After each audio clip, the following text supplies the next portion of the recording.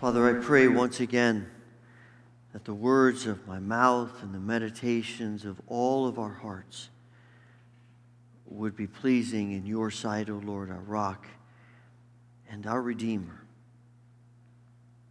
Amen. The church calendar is divided up into 6 seasons. Begins with Advent, Christmas, Epiphany, then Lent, then Easter, and then you have the Pentecost season.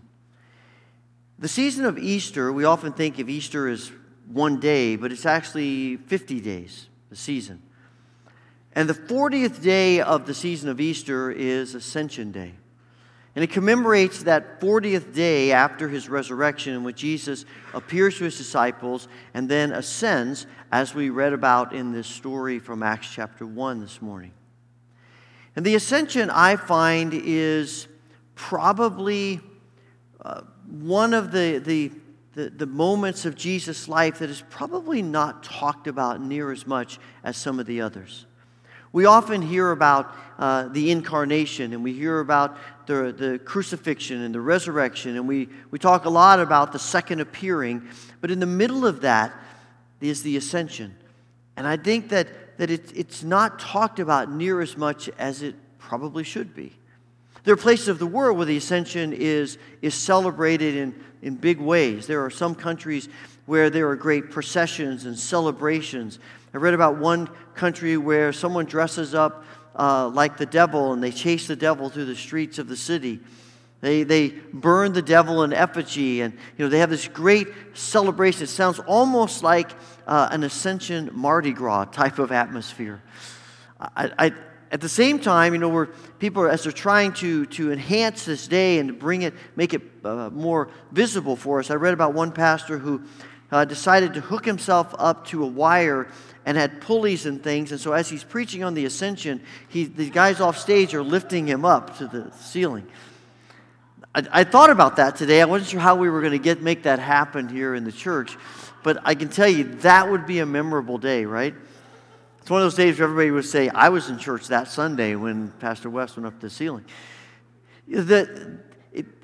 We're trying to make something that we don't talk about that much memorable. And as I think about that day, though, having celebrations and things aren't what immediately come to my mind. Because when I think about the ascension, I think about Jesus leaving his disciples. Remember that moment when your parents left you for the first time at camp? Or maybe that first day of school? Maybe the first day of college? And I remember back that first day of college, and I was excited to start college, but I was also nervous. We had just moved from Indiana to Oregon. I didn't know anybody at the school. I had not yet met my roommate. I had no connections with anyone, and I felt very alone and anxious and uncertain. And a little bit of me, as I watched my parents drive away, wanted to run after them and say, I've changed my mind. I get the feeling that would be what the disciples might be thinking. Jesus is their security blanket. Jesus is the one they continually lean to. I think they've gotten used to, over the 40 days, of seeing Jesus. This resurrected Christ and engaging with him. And I suspect there's something in the back of their minds that's thinking, it's just always going to be this way. And to watch Jesus leave them had to be a bit gut-wrenching. But what I find so fascinating is that in Luke's gospel, his description of this event is that they are not just sad, but it says when they are done, when Jesus ascends, they go back to Jerusalem and they praise him with great joy. And I'm asking myself, why do they praise him with great joy? This moment that you would think would be the most devastating moment outside of the crucifixion that they've experienced. And yet there's something that they are getting. They're starting to understand about what this moment means. I think it's important that they see Jesus ascend to feel that joy. Just as the disciples need to see the risen Christ and not just an empty tomb, I think it's imperative that they actually see Jesus ascend and not just are told about it. Because if they don't actually see it happen, then they're going to continually think that Jesus is out there somewhere. Why isn't he coming to us? Why isn't he talking to us? Why isn't he appearing to us? What's wrong? And maybe even to think, well, the resurrection was awesome. We had a great 40 days, but maybe that's it. And maybe the resurrection really wasn't as eternal as we'd like to think it is. They need to see it happening. And in seeing it happen, there is something about that brings joy to them. As we make our way through the Scriptures, we get a sense of why they may have felt joy and what the ascension means. Whether they comprehended that fully or not, Paul and other writers of Scripture, Jesus himself, help us understand. For one thing, Scripture tells us that because Jesus ascends, he's now interceding for us with the Father. In Romans chapter 8, Paul writes, "Who then will condemn us? No one, for Christ Jesus died for us and was raised to life for us, and he is sitting in the place of honor at God's right hand, pleading for us."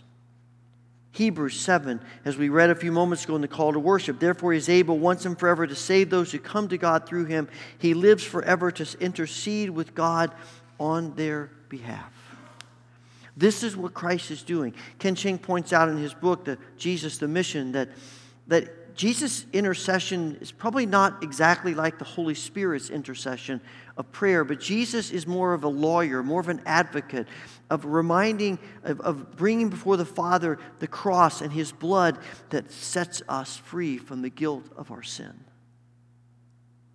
Jesus is continually interceding for us. You know, sometimes people that I went to high school with or college will pop into my head. You ever have that happen to you? You know, where people you hadn't thought about for years, all of a sudden they come to your mind for some reason. And you think to yourself, I wonder what they're doing. I wonder what their lives are like. I wonder what's happening with them. You haven't been in contact for 30 or 40 years. What's funny is that when I think about that, I never think to myself, I'll bet people are thinking the same thing about me. I never expect anyone in the same way to think the same things about me. I just don't think people would think about that. I think there's something in us that finds it a bit difficult to believe that God is continually thinking about us. But Jesus is continually thinking about us. It's an awesome thing to ponder. But the Scriptures also tell us that it's only because Jesus ascends that he is then able to reappear.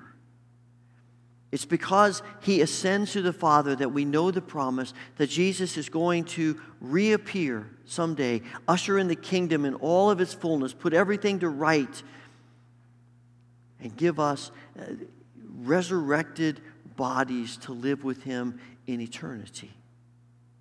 Paul talks about this in 1 Corinthians 15. Paul talks about this in John 14, because I go to prepare a place for you.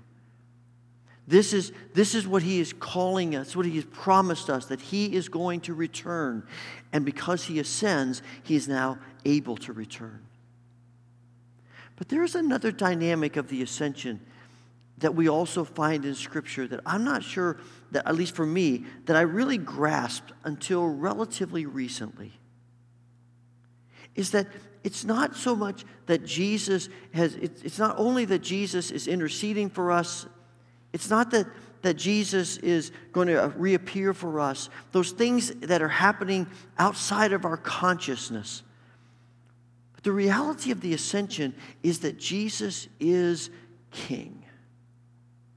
He is Lord. And the ascension is his means of taking his throne now and forever. And he is not just the king someday. He's the king now. He is reigning now. Paul writes in 1 Corinthians 15, Christ reigns until he humbles all his enemies beneath his feet. He is reigning now until that day when he humbles all of them, and then he will continue to reign, but he is reigning now. And we think about Satan, and so he writes in 2 Corinthians chapter 4 that Satan, who is the god of this world, has blinded the minds of those who don't believe. They're unable to see the glorious side of the good news. They don't understand this message about the glory of Christ, who is the exact likeness of God. And we think, well, that looks to us like the evil one is reigning.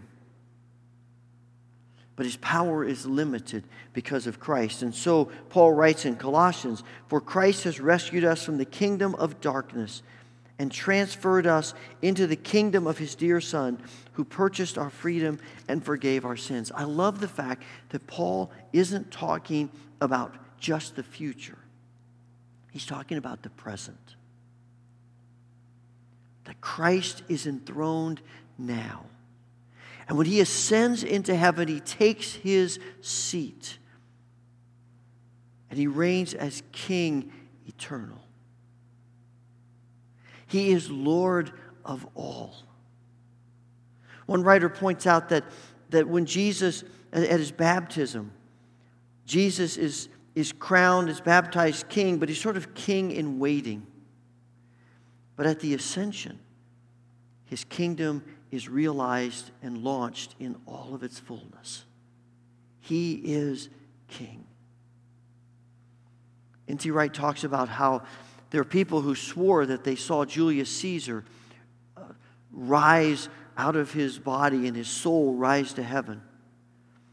And Wright wonders if one of the things that Luke is doing in his description of Jesus' ascension is to send a message that it's not that whatever happened with Caesar, Jesus is greater. And his message is one in which Caesar is not Lord, Jesus is. And so John Stott says, we talk about these great kings of history. We talk about Herod the Great, and we talk about Charles the Great and Napoleon the Great. He said, we don't talk about Jesus the Great. Because Jesus is not just one of the great. He is the King of kings and the Lord of lords. He is the only one. He's the King who is reigning now. And he isn't reigning, he hasn't removed himself from the earth. He is reigning on the earth through the Holy Spirit. And that's the other part of the ascension. Jesus talks often about the fact that when he goes away from them, he will send the Holy Spirit. And we need the Holy Spirit. He promises in various places that the Holy Spirit will come and the Holy Spirit will make his people holy. He will make us like Christ. He will not only forgive our sins, but he will give us power to be free from our sins. I love the image that Emily gave us in the children's sermon. I do want to make a disclaimer that you may not want to try that at home, children, without parental supervision of pouring all that water into that glass. But the Holy Spirit comes and we are made holy. There is a power in us through the Holy Spirit, a victorious power. And why is it that we're made holy? We are not just made holy so we can talk about how wonderful we are. We're made holy so that ultimately we can be witnesses of Jesus Christ. It's been God's plan from the beginning that he would call out people, he would set them apart, he would make them holy as his people so that they would be his witnesses to people who do not know him. And so in Acts chapter 1, the disciples' concern is when. Jesus, when are you going to appear? When are you going to restore the kingdom? And Jesus' answer is, nobody knows when except the Father. But here's what I want you to know. Don't worry about when, worry about this. The Holy Spirit's going to come upon you. And you're going to be my witnesses. You're going to be my witnesses in Jerusalem and Judea and Samaria and to the ends of the earth.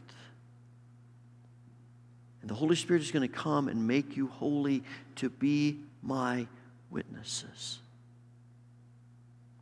The church is the presence of Christ in this world. As crazy as that sounds, the church is the presence of Christ here. We come as his agents of grace and hope and truth and mercy and love. You know, when Secretary of State Blinken goes to Beijing and meets with President Xi, or when he goes to Nigeria and meets with President Buhari, he's representing President Biden.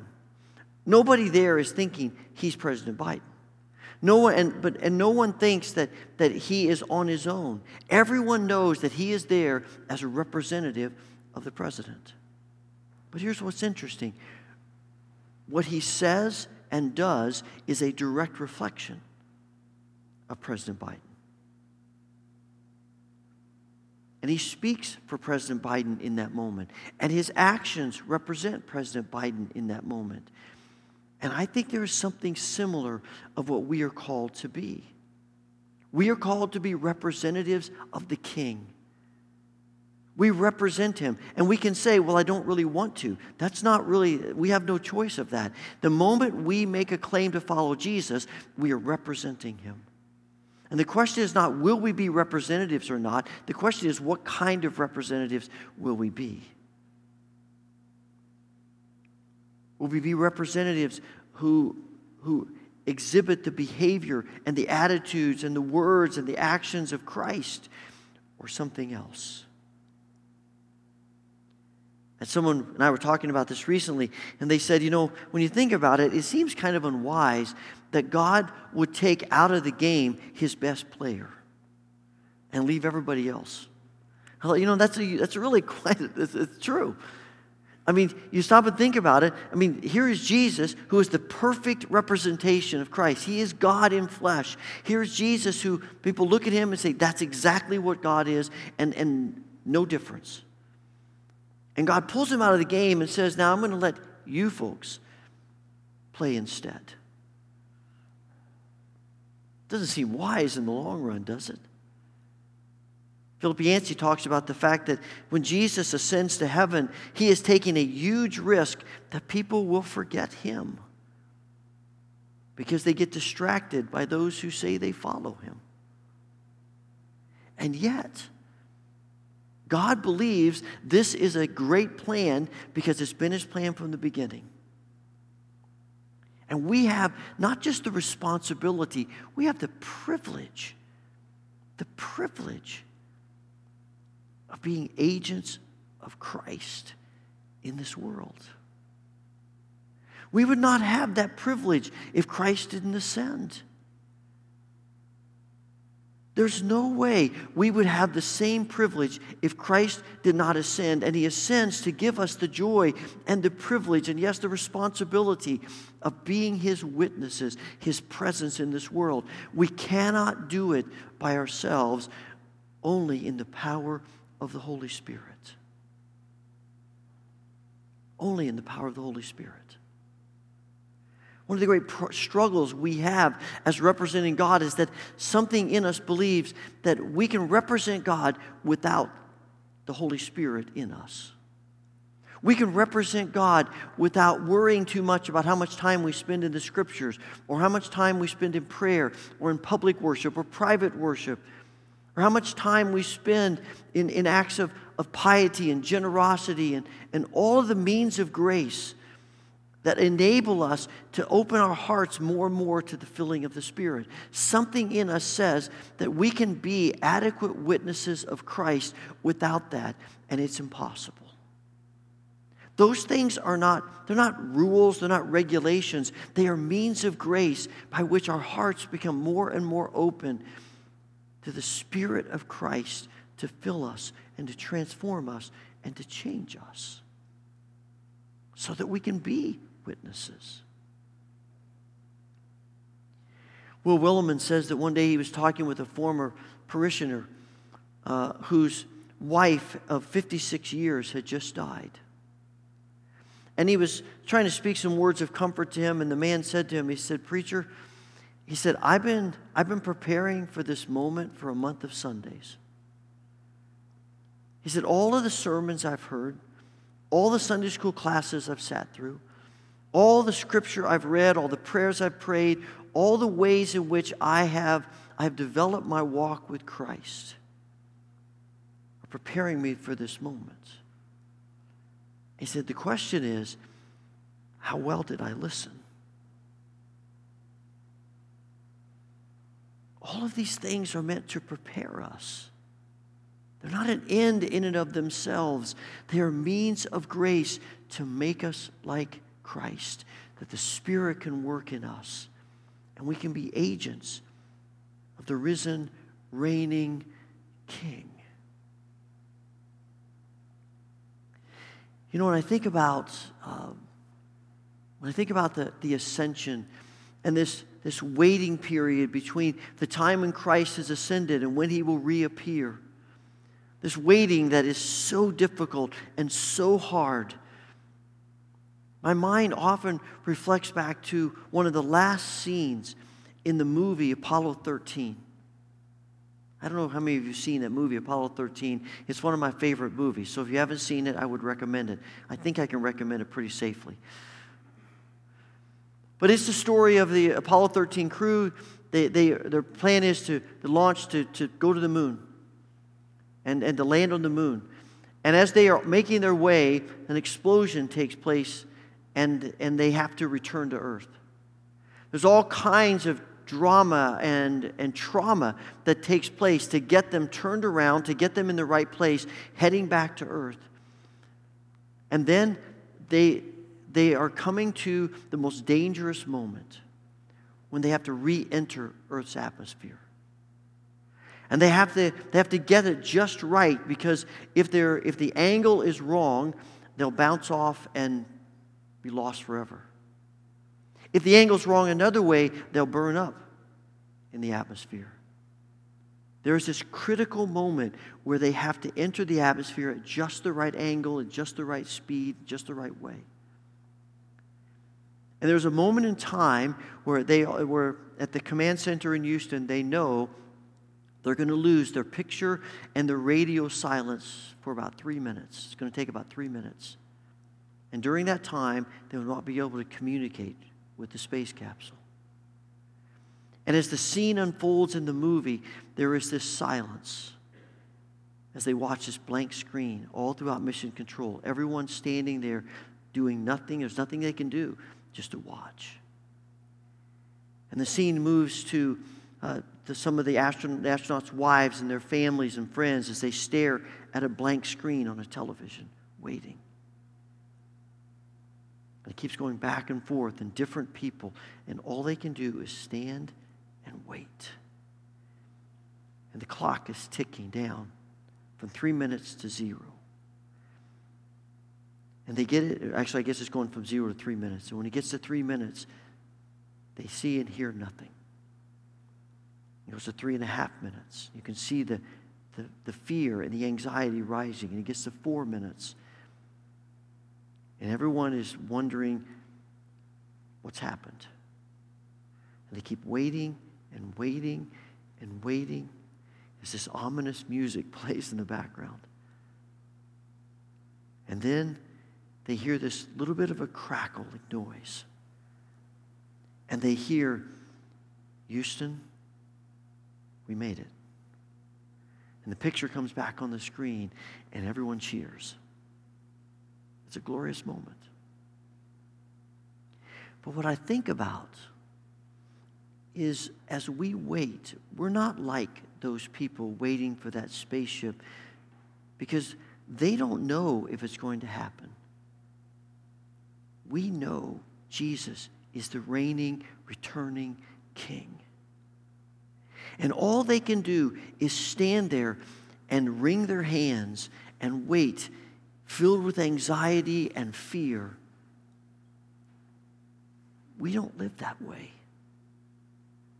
We live in joy, and we live in mercy, and we live in grace, and we live in truth, and we live in confidence.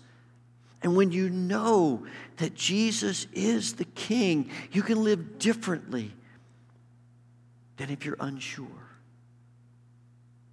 We don't live in this world wringing our hands, wondering what's going to happen in fear and anxiety. We live in the power of the Holy Spirit. And that's why we can live in the authority of Christ. I love the end of the Beatitude, of the Sermon on the Mount, when Matthew says that when Jesus finished speaking, the people were in awe at his authority because he didn't teach like the other people. And when you go back and look at what is it about the authority of Jesus that he's teaching, what does he say? Blessed are the poor in spirit. Blessed are the meek. Blessed are the merciful. Blessed are those when they persecute you. The road is narrow. Don't worry about tomorrow.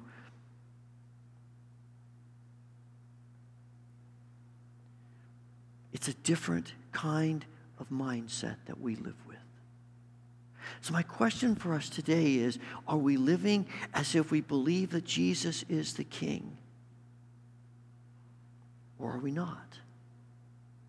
Are we living in a way that we're having to fight and prove that we're right and in a way that looks just like everybody else? Or are we living in the power of the Holy Spirit? Power of holiness, that power of truth, the power of love and grace and mercy of Christ. Holy Father, we come today to proclaim that Jesus is Lord and King. And we ask that you would so fill us with your Spirit that we live in the holy confidence of that truth.